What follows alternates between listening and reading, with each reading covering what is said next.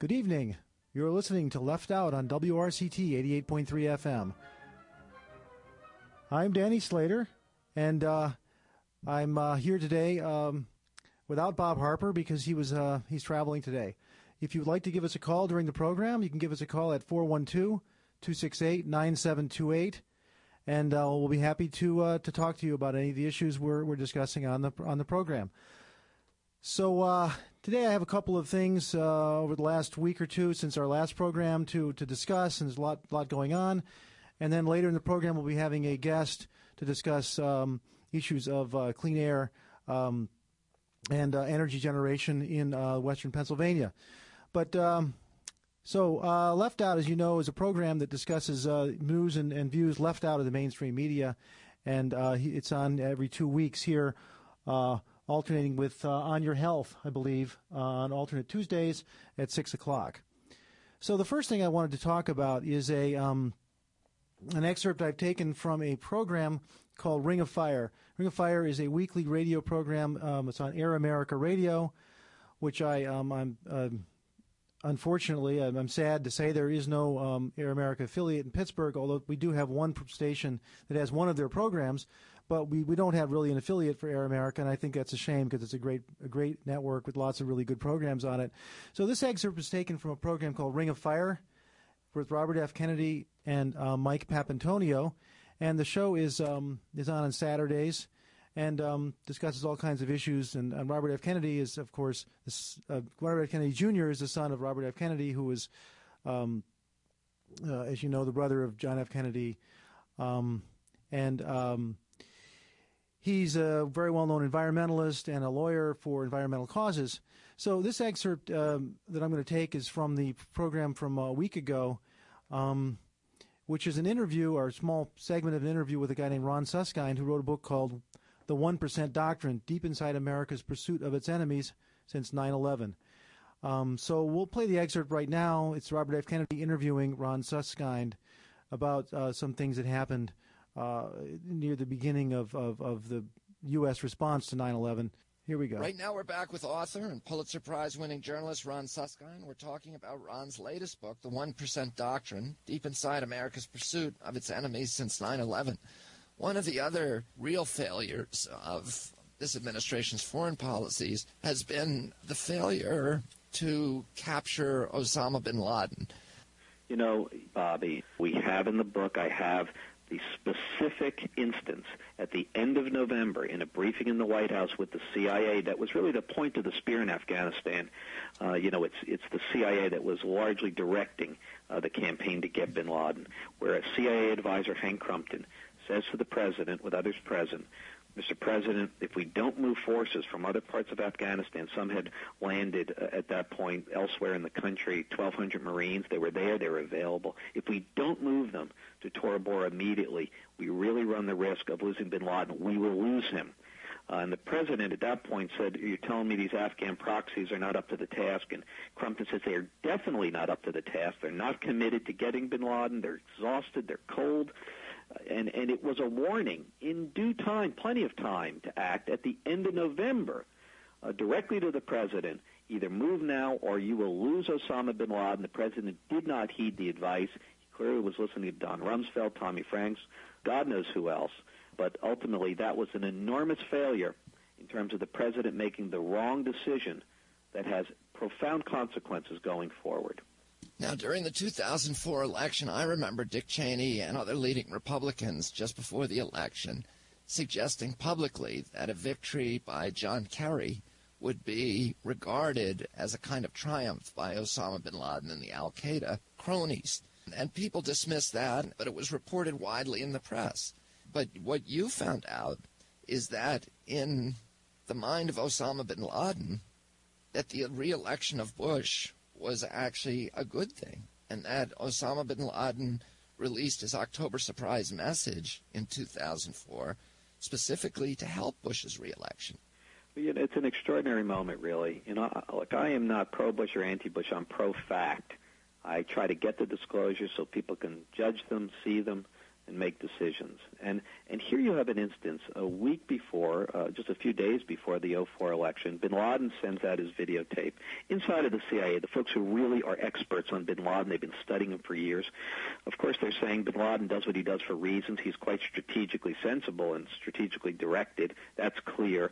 And secondly, everybody agreed bin Laden did an enormous favor for the president today by criticizing mostly Bush and mentioning Michael Moore and mentioning Kerry. I mean, essentially, it could have been an advertisement for the president. And what's interesting is at this moment, the analysis, again, inside of the CIA, that bin Laden clearly from this tape showed that he wanted Bush reelected, that the tape clearly helped the president. It was designed to help the president. If they didn't want to do that, they would have done it differently. And the fact is that in some ways, Bush and bin Laden are, historically speaking, kind of a doppelganger pair.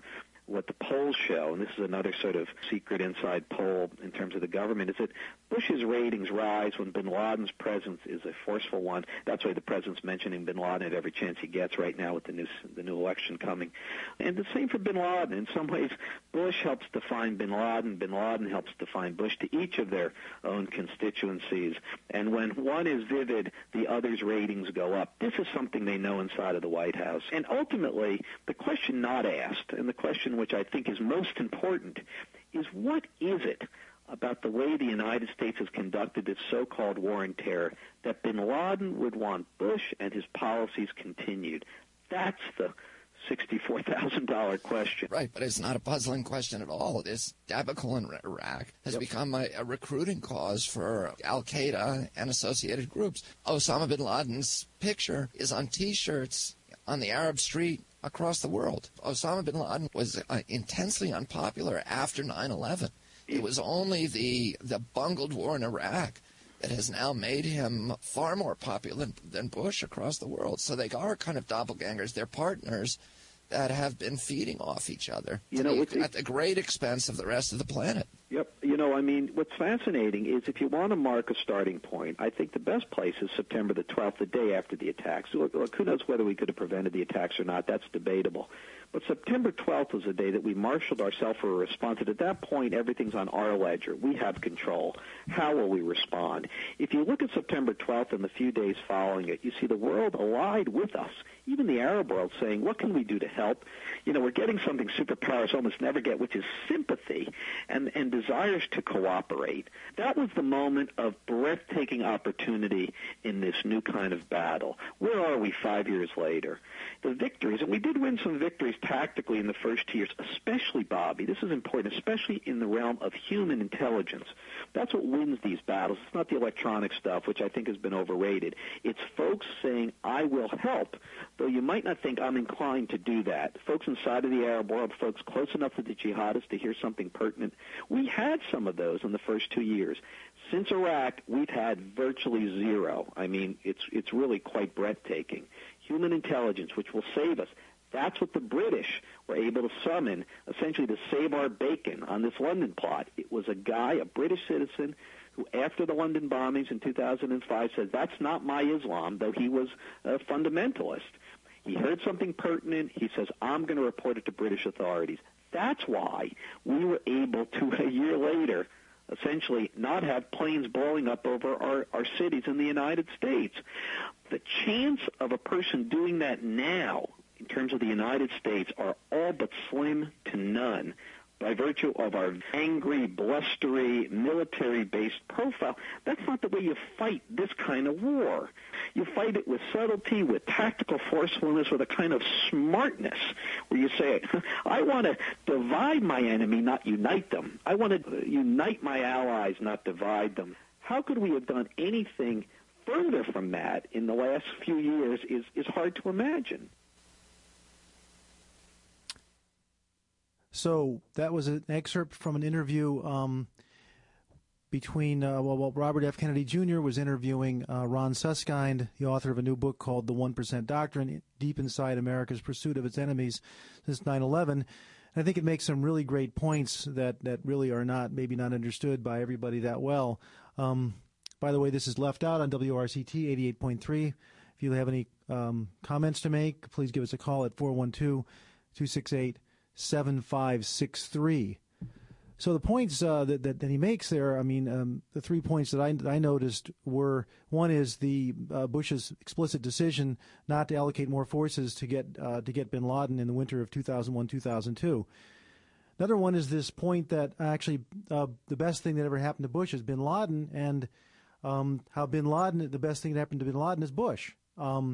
That in the October surprise of 2004, when bin Laden came out with a tape right before the election, acting as though he didn't like Bush, but knowing full well that exact, his statement of not liking Bush would cause Bush to get more votes because he wants Bush to win.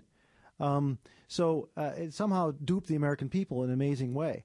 And the third point was I thought a crucial point about the sympathy that the U.S. had right after 9/11. Even the Arab world was sympathetic, and the way to get these terrorists, the terrorists were recognized as the heinous criminals that they were all over the world.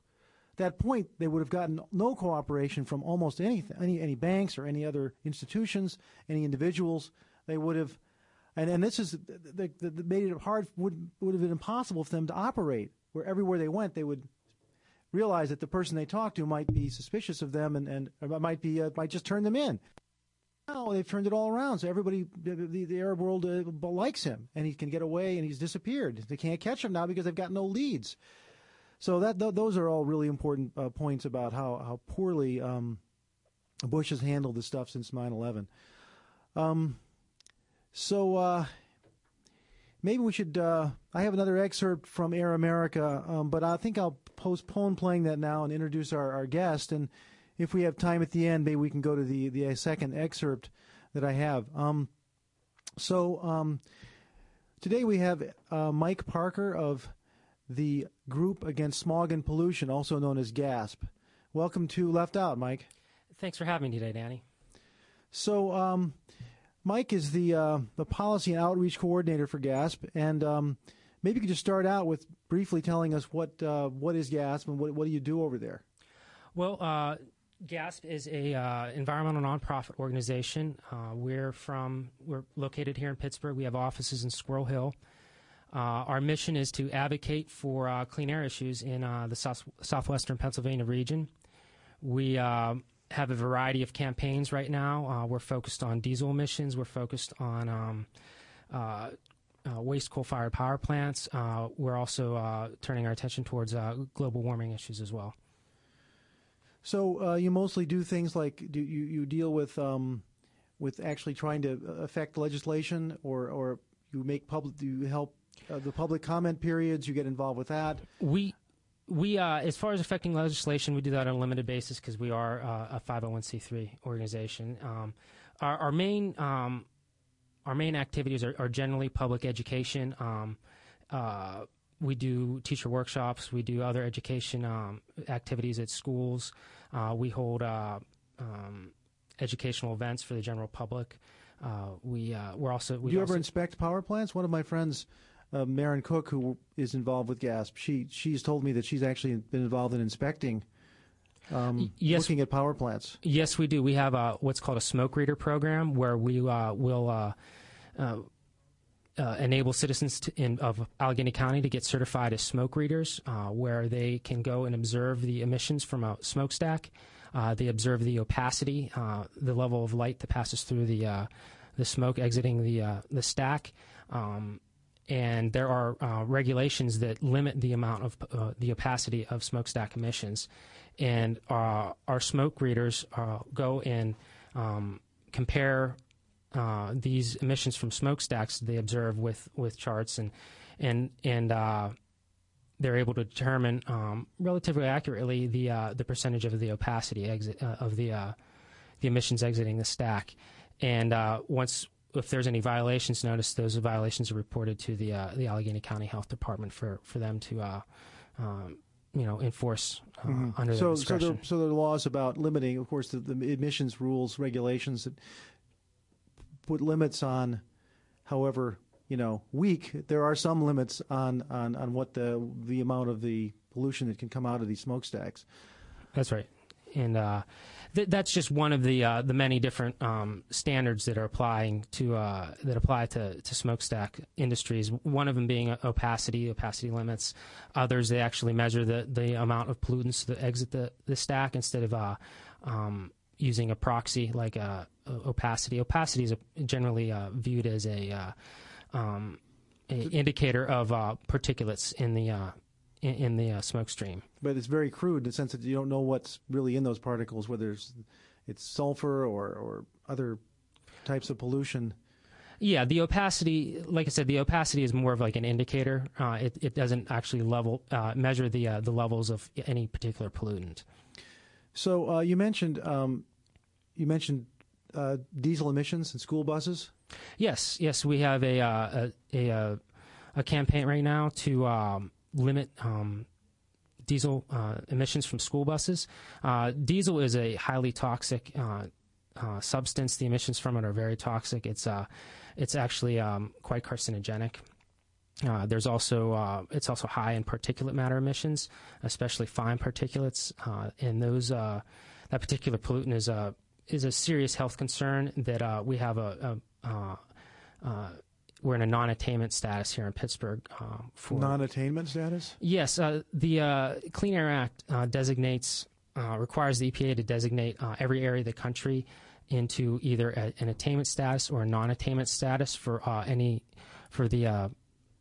criteria pollutants. The criteria pollutants are there's 6 major pollutants regulated by the Clean Air Act based on health standards, and those are generally termed the criteria pollutants or the NAAQS. So non-attainment means that we're in danger. We're over the limit of some of those pollutants. Correct. We're not meeting the health-based standards for particulate matter. So, like regarding the diesel fumes, the smokestack fumes, don't they have a similar system for buses and trucks that we have for cars? Like we have to get our car inspected every year, and they test the emissions. If it's not working, they have to fix it. Don't they have the same thing? Doesn't that solve the problem? No, they don't inspect buses. They just let them do whatever they want. Pretty much. The problem is shocking. Yes, relatively. They have addressed it somewhat. There are new standards out for diesel vehicles. All diesel vehicles from the 2007 model year and later are required to have filters that filter out the majority of the toxins in the exhaust. However, since diesel vehicles generally have 2007. Yes, 2007. Okay, so they haven't even hit the road yet. They haven't even hit the road yet. Yes. So all the older diesel vehicles, all the ones that are currently on the road, are emitting at the high levels that they. So, I mean, I guess with cars there probably is some sort of grandfathering in. If you have a real antique car, they're not going to hold you to the high standards because that car can't meet those standards. But you're saying with buses they really don't even have any standard. Well, like I said, no. At this moment they don't, but they are implementing some standards. There's the requirements for 2007 models, and later, and they're also implemented an low sulfur diesel program where diesel fuel sold after a certain date. It has to be what's called ultra low sulfur diesel. So sulfur is one of the pollutants that it's comes one of the out major in the diesel. Yes. I just, I mean, we've seen, anybody who's lived in Pittsburgh has seen these buses and trucks moving down that's just making plumes, and you can see it blocks and blocks down the road behind the bus or the truck. Yeah. And you're saying that's just totally legal. My answer is, I always say, why don't the cops pull those guys over? Well, they're pulling cars over all the time, but you're saying that actually legally there isn't anything wrong with that. That's correct. That's astounding. That's correct. There are in Allegheny County there is an anti-idling ordinance for diesel vehicles, buses, any other diesel vehicles, semis. You can't just on-road sit diesel. there. You can't just let your diesel vehicle sit there and idle. So as long as you're moving and letting the pollution go everywhere, it's okay. Right. That's yeah. Okay. So what are you guys proposing to do about that? What are you doing in the GASP organization about this? Well, we're pushing to have school districts and eventually possibly the Port Authority to retrofit their buses with a variety of filters that will remove the toxins from diesel exhaust. So it's a filtering system that like an air filter that just yes. it takes the particles out, and then you probably have to every few days or every some number of hours of use you have to pop the new filter in or something, right? I believe it is. The filter has to be changed with each oil change, so it's not a very regular that's not occurrence. No. Not very often. Yeah, that's. Then how much does that cost to equip one bus with this? I mean, it varies. Yes, thousands of dollars. It varies. There's different types of filters. There's a DOC filter, which is diesel oxidation catalyst. I believe I have that acronym correct, but it's the lower end performance filter. It filters out about 30% of the particulates and other pollutants from the diesel exhaust. Then there is the higher performing filter, which is a DPF filter, a diesel particulate filter, and that will filter up to 90% or greater. Of the. It's almost not worth doing the 30% filter. The 30% filter is much more inexpensive. It's not as expensive. Okay. That one, I believe, if I have the figure correct, is costs about $1,000. The DPF costs about $7,000. Okay. There's also a crankcase filter on school buses and other buses. The diesel fumes actually filter in from the engine compartment into the passenger compartment of the vehicle. So the passengers are actually exposed to a higher percentage of the fumes than people outside the bus. So that can be fixed by installing a crankcase filter, and I believe those are about $700. Mm. Okay, so if you guys have been pushing for that and trying to help out or cause that to happen, is this starting to happen now? There has been some success. There are several school districts in the area: Plumboro, Penn Hills, and one other one that do have filters on their buses. There's also a grant program was just approved by the Allegheny County Board of Health to assist Allegheny County school districts to install filters. So there is progress in that area, and it looks like there may be some more funding coming down the pipes in the future for more filters in the Pittsburgh region. So we're talking to Mike Parker of GASP, the group against smog and pollution. By the way, their website is www.gasp-pgh.org. If you want to give us a call, the number is 412-268-9728. So let's see, there are a lot of other issues here that you're involved with at GASP. One of the ones I think that's sort of now becoming a hot issue politically is the waste coal proposals, or GOB proposals that they have. Maybe you can talk about that. Yes, we've been involved in fighting waste coal plants for quite some time now, going on about 2 years at this point.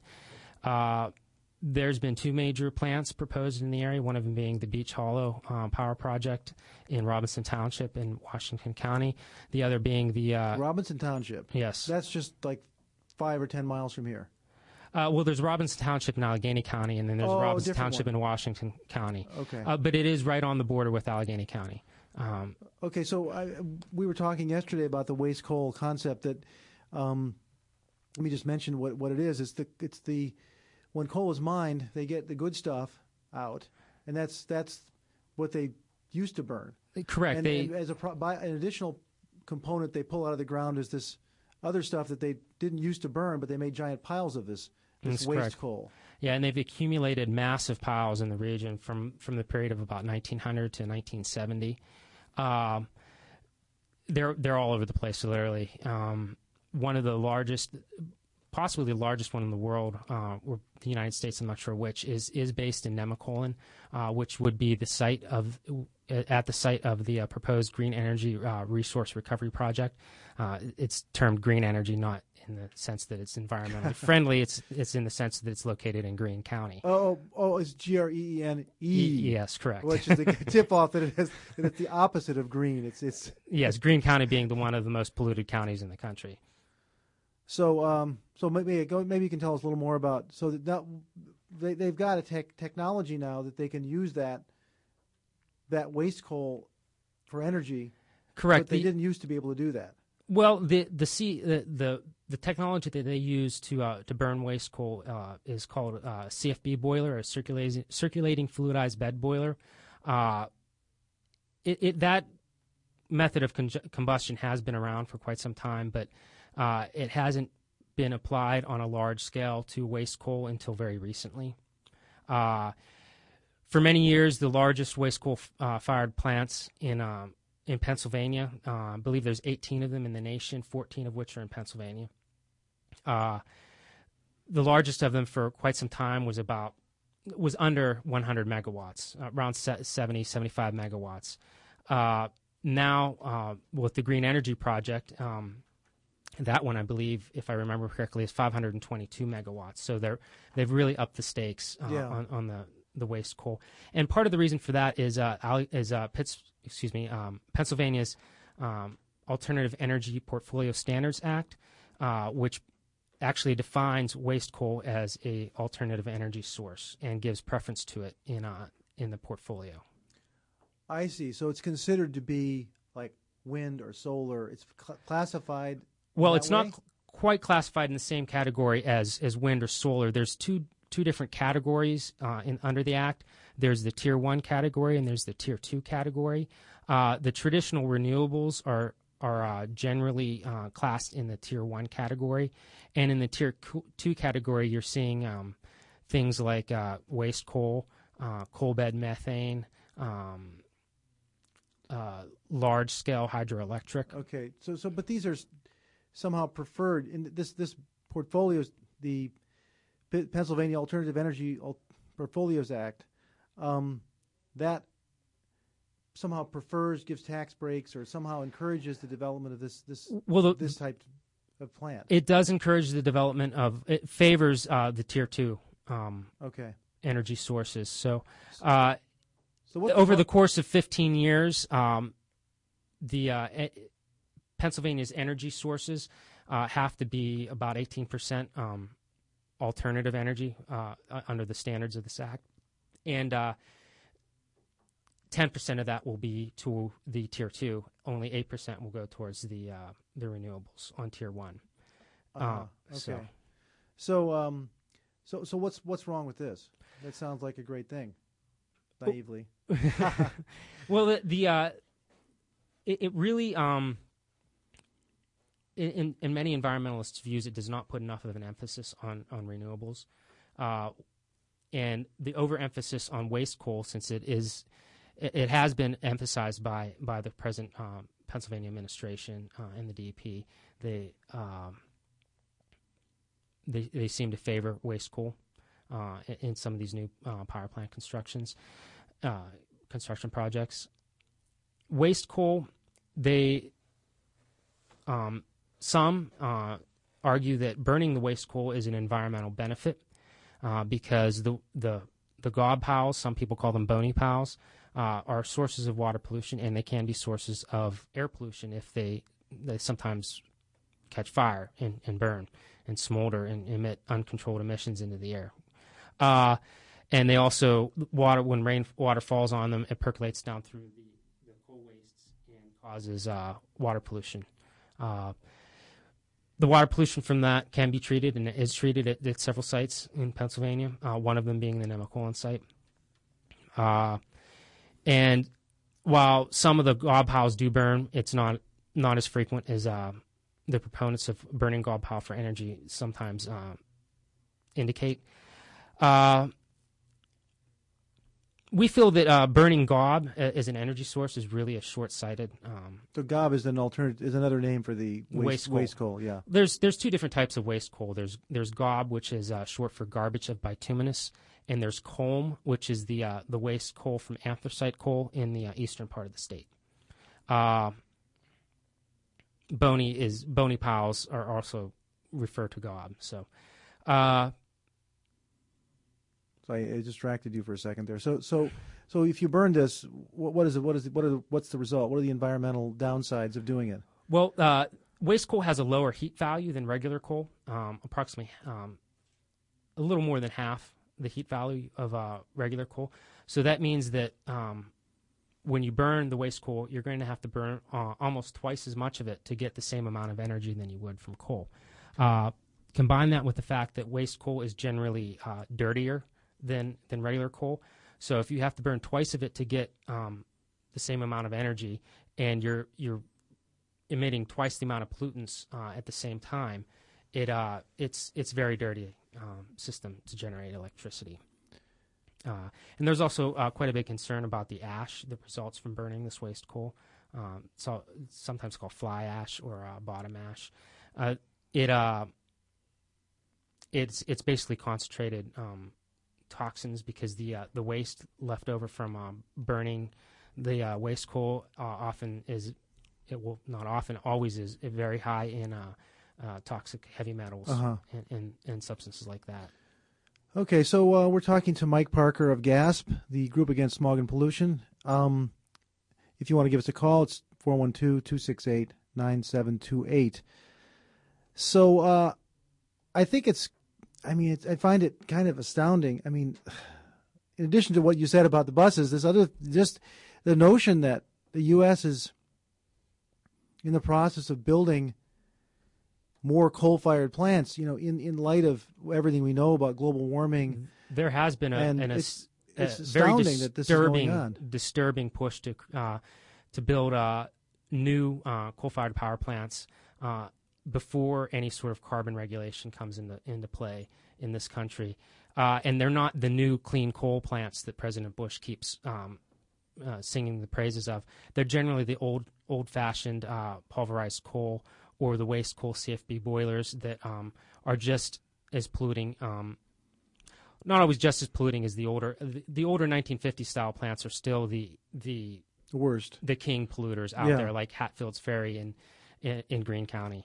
But the newer pulverized coal and the CFB boilers are heavy polluters. For instance, the nitrogen oxide emissions from the green energy plant, I can't remember how many thousands of tons per year will be emitted from the plant, but it's roughly the equivalent of 14 million Honda Civics on the road every year, just from one power plant. The normal driving of 14 million. Driving at 20,000 miles a year.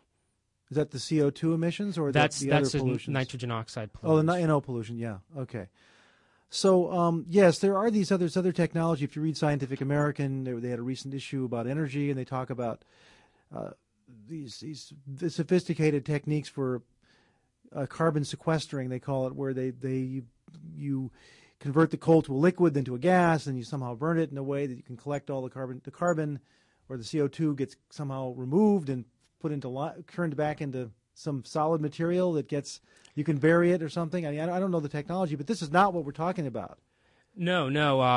These new plants that have been proposed lately, many of them are the traditional coal-fired power plants that are just as dirty as what you would see anywhere else. It's just amazing that this is even being considered as an option. So I mean, I was thinking about. In addition to what I think ought to be a moratorium on construction of these types of plants. Yeah, I just saw that Gore called for a halting of CO2 emissions recently. I believe it was today he called for that. The halting of all new... new CO2 emissions. Yeah. I'm not sure the details of what he called for, but it has caused a little bit of a stir. And there's that, and there's also the whole idea of conservation. And you and I talked on the phone yesterday a little bit about that, where just looking at the way we use electricity, my own life and what I see people around me doing, I mean, there's just like a profligate waste of energy because of our lifestyles. That could be easily, without even sacrificing, with only a most minuscule sacrifice, you could reduce your energy consumption tremendously. Tremendously. There can be tremendous gains from energy efficiency initiatives across the country. That would be the quickest and easiest way to limit emissions from coal-fired power plants. To obviate the such, need yes. to build any new ones. Exactly. We could use the ones we've got and phase them out instead of building new ones. And one of the other disturbing facts about building all these new plants is often they're not needed. They're being built to just simply make money. For instance, in Pennsylvania, we're one of the largest, if not the largest, exporter of power among the states. So we have an excess of electrical power in Pennsylvania. So there's no reason for us as a state to be building new power. We've got plenty plants. of power for our own people and our own needs here in the Right. state. Right. Now, that's not to say that we shouldn't develop alternative sources like wind or solar. Of course, we should develop those and develop them aggressively so that we can phase out coal-fired power plants. So, in terms of conservation, I mean, it's almost as though there's a conspiracy. I mean, people don't know the disaster caused by when they flip a light switch on. I mean, well, not one light switch, but in the aggregate, the aggregate effect of the lights being on, and the fact that we use incandescent bulbs mostly, and that they don't have any. For example, people should be switching to fluorescents that use, the compact quarter of the energy or yes. sixth of the energy. We could have circuits in a house that would simply detect if there's nobody in the room or no motion in the room for half an hour, and the lights would turn themselves off. That would save a tremendous amount of power. There's a whole variety of ways for people to save energy. You have the compact fluorescent bulbs. You have when you purchase an appliance, make sure you purchase an Energy Star rated appliance. You can see basically the amount of energy. I believe it's required by federal law that when you go to purchase an appliance, it's listed right on the front on the sticker how much energy it's going to be using. So you can and you should really be aware of how much energy a particular appliance is going to use up whenever you purchase it. But what I mean about the conspiracy is the fact that somehow people just don't know how important this is, and then there's the fact that we're also building all these new power plants. So it's like, keep consuming. They want you. The whole system wants you to keep consuming, so they can keep burning more, making more energy. Yeah, there's no pressure that says stop. Slow this down. That's there's right. No pressure because at all. That's because the costs, the environmental costs of our system of consumption is not built into people's pocketbooks. Right. All the environmental costs are externalized. Global warming, we're not seeing that hit our pocketbooks yet because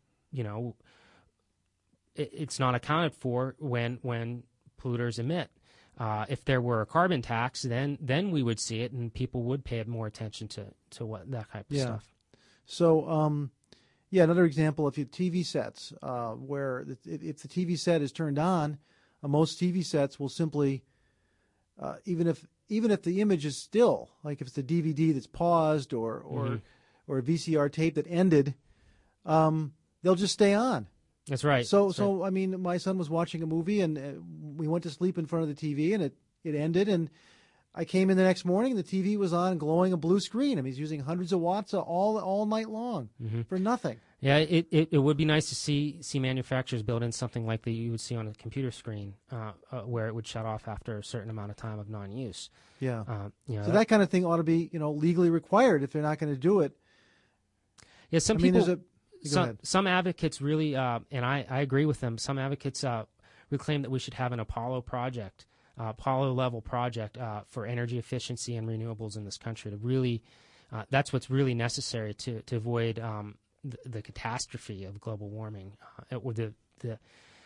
I think at this point we really can't avoid all the effects of global warming. Hopefully we can get our act together and avoid the worst of the effects. So we're talking to Mike Parker of GASP, and if you want to give us a call, the number is 412-268-9728. I just got a letter from the organization called the Union of Concerned Scientists, and this was an analysis of nuclear power plants where they did a study recently of these plants, and they found that Severe problems have caused U.S. nuclear reactors to shut down 51 times for a year or longer. Mm-hmm. More than 70% of those outages were caused by programmatic breakdowns that led to cumulative systematic degradation of reactor components. So it goes on. Basically, the owner's failure to find and fix problems caused safety margins to deteriorate to levels so low that reactor operations could not continue. The study finds that year-plus outages resulting from poor management and ineffective regulatory oversight have cost the ratepayers and stockholders nearly $82 billion in lost revenue. So it's saying that well, so for one thing, we're paying for nuclear power, right? Yes. That somehow the rate system... It compensates... the rate system compensates for energy companies' losses on the nuclear power experiment, for lack of a better word. So it's treated still as sort of an experimental technology, even though they've been doing this for 40 years. It's really not treated as an experimental technology. You know, back when nuclear energy was really promoted, it just ended up being so costly, much costlier than originally estimated. And the energy companies have been allowed to recoup those losses by cost overrun losses through passing on the cost to ratepayers. So what this article seems to be saying is that they sort of continued to run the reactors to the point where they were self-destructing. And then when they finally reached the limit, they had to shut down the reactor for a whole year. Mm-hmm. So instead of making timely repairs and keeping the thing running, they ran it too long, hoped that nothing would go wrong, and then they said, "Oh, we got to stop it and fix it." So now it's down for a whole year, not doing anything. A huge risk for the sake of profits. I mean, that's what it seems to me. I mean, you see it all over, I think, in the industry. I mean, look at another example of taking huge risks for the sake of profits is BP's failure to maintain their pipelines in Alaska, where the corrosion built up to the point where there was leaks. So yes, that's another example but it almost seems as though the shutdown. So the shutdown occurs, so the price gets to $80 a barrel or whatever it was, $70 a barrel, and they say, "Oh, we got to fix this nasty." And then the price goes up again. And the price even goes up farther, right? And it's Oh, they didn't. Oh, then meanwhile they've been making tens of billions of quarterly profits. Yes, and they didn't have the money to fix a pipe. Yeah, it's really it makes you wonder, yeah, to say the least. So, are there any other issues that you want to get into today in the program, Mike, or any other issues that we didn't touch? Oh, we didn't talk about biofuels. We didn't talk about peak oil. Well, we could discuss biofuels a little bit. We are involved with Steel City Biofuels right now on an education project concerning diesel and biodiesel as well. We're just in the offings of that. We haven't really got it underway yet, but it is an education project sponsored by the EPA, and we're going to be educating, grade school children, high school children, college students, the entire community really, on the dangers of diesel's emissions and some of the benefits that the biofuels. So biodiesels, that's where you take and convert waste oil from fry food restaurants and stuff like that. And you can use the fry grease, basically. You can use that. Most of, I'd say all of the larger biofuels production, biodiesel production, is made from virgin vegetable oil or soybean oil. So often it is there are fossil fuel costs associated with biodiesels. For instance, soybeans are farmed using petrochemicals. They're farmed using farm equipment, powered by petroleum products. So biodiesel is a great transition fuel. Well, is it like ethanol in that sense, that the ethanol What's the difference? Well, I mean, both are the same thing, right? You make it out of farmed. Well, both of them do come from, they're renewable in the sense that they come from an organic substance, be it corn, be it plant wastes, be it soybeans, be it fry grease. They all come from some sort of But you're saying that they actually, are you saying that the biodiesel is something that they actually created? They grow the plants just to make the fuel. Or is it a waste material from using the soybeans? In some circumstances, yes, they do actually just grow the plants to make the fuel. So, in biodiesel is there are many benefits to it. It does reduce our dependency on foreign oil. There are emission reductions associated with biodiesel, so it is a good thing. Okay, but it's not. It's just one part. It is just of a solution. Or one small, piece of the puzzle to get right. Biodiesel is not the entire answer to. Is there any biodiesel being used in any of the school buses and or city buses currently? I don't know. I don't know the answer to that particular question. I know it is being produced and used in the area, privately and by some commercial fleets. So. Well, I guess we have just a few minutes left here. If you want to give us a call, you can. I should also mention again GASP website, which is www.gaspgh.org. And I guess we'll just I'll just end it there and play this one more excerpt from a program that I had. Okay. Unless you have any further comments, Mike. Well, I'd just like to thank you again for having me, and it's been great to be on the show. Yeah, thank you for being here. Why don't we play this excerpt? This is a short excerpt from another Air America program. It's Rachel Maddow's Air America program. This is from Friday, September 8th. And we'll play the speech, and then I'll talk. It's like 3 or 4 minutes, and then we'll talk a little bit about that, and then finish up the show. So here is the excerpt. Do I have the attention of my producer? Yes. Okay, here we go. Mark Mazzetti today has a stunner of an article debunking Bush's speech about Guantanamo and the CIA black site prisons on Wednesday. The big surprise press conference on Wednesday. We have CIA black site prisons, but we're emptying them out. We're sending all those guys to Guantanamo. Turns out he said a lot of things that were just flat out not true in that speech. One of the main things he talked about in that speech was defending the CIA's methods. He said he was emptying the black site prisons, but he was defending the system, keeping them in place, and defending the tactics like waterboarding and mock executions and starving people and all this other stuff that he does not consider torture, defending that stuff as legal. The procedures were tough, and they were safe and lawful and necessary. Why does he think those things are legal? Where does he get the grounds for asserting that they were legal? The Department of Justice reviewed the authorized methods extensively and determined them to be lawful. Okay, the Department of Justice looked into them and said all that stuff was legal. Here's the problem.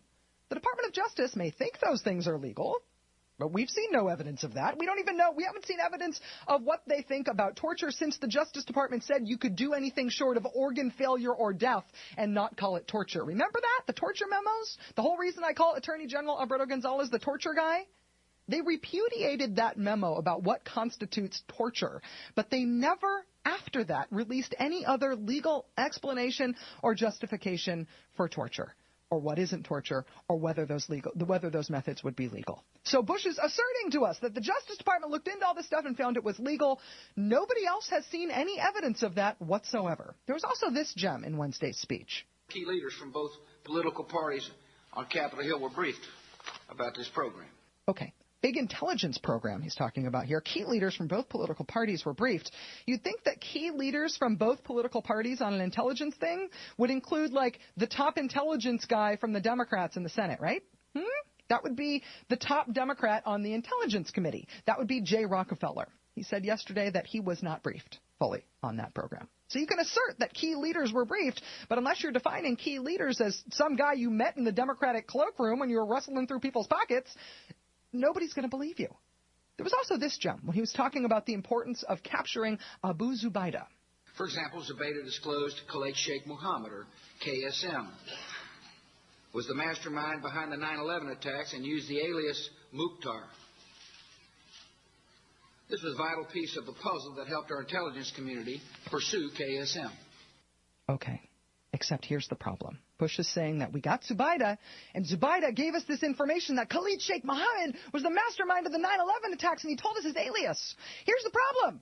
Not true. The 9/11 Commission report says the CIA knew about Khalid Sheikh Mohammed, KSM, and even his alias, Mukhtar, for months before Abu Zubaydah was captured. Abu Zubaydah did not give the U.S. government that information. We already had it. But wait, there's more. Every time he gave a concrete example in this speech, it turns out it was not true. For example, Zubaydah identified one of KSM's accomplices in the 9/11 attacks, a terrorist named Ramzi bin al-Shibh. The information Zubaydah provided helped lead to the capture of bin al-Shibh. No, didn't happen. The U.S. knew about Ramzi bin al-Shibh for months before Abu Zubaydah was picked up. Abu Zubaydah did not give the U.S. government its first information about Ramzi bin al-Shibh. None of those things that he said were true. All the evidence for this stuff is in public documents. I mean, it's in the court papers for the Zacarias Moussaoui trial. If you want to look it up, Mr. President, you're going to be fact-checked from here on out. Nobody believes you on this stuff anymore. You're going to have to try harder to at least appear like you're telling the truth. Air America Mornings. A program called Rachel Maddow's Air America program, the Rachel Maddow Show on Air America, and I thought that was a really, really well done little excerpt analyzing Bush's speech where he announced the secret prisons, the secret torture prisons that they had in Eastern Europe, and tried to justify why they were useful, giving a lot of examples which, as she explains in the public record, actually were not true, and the torture really isn't actually useful. So this is just another reason why I'd like to see Air America on in Pittsburgh. So that brings us to the end of the program. I want to thank Mike Parker again for being with us, and also my producer, Matt Horniak. And we'll see you again in 2 weeks.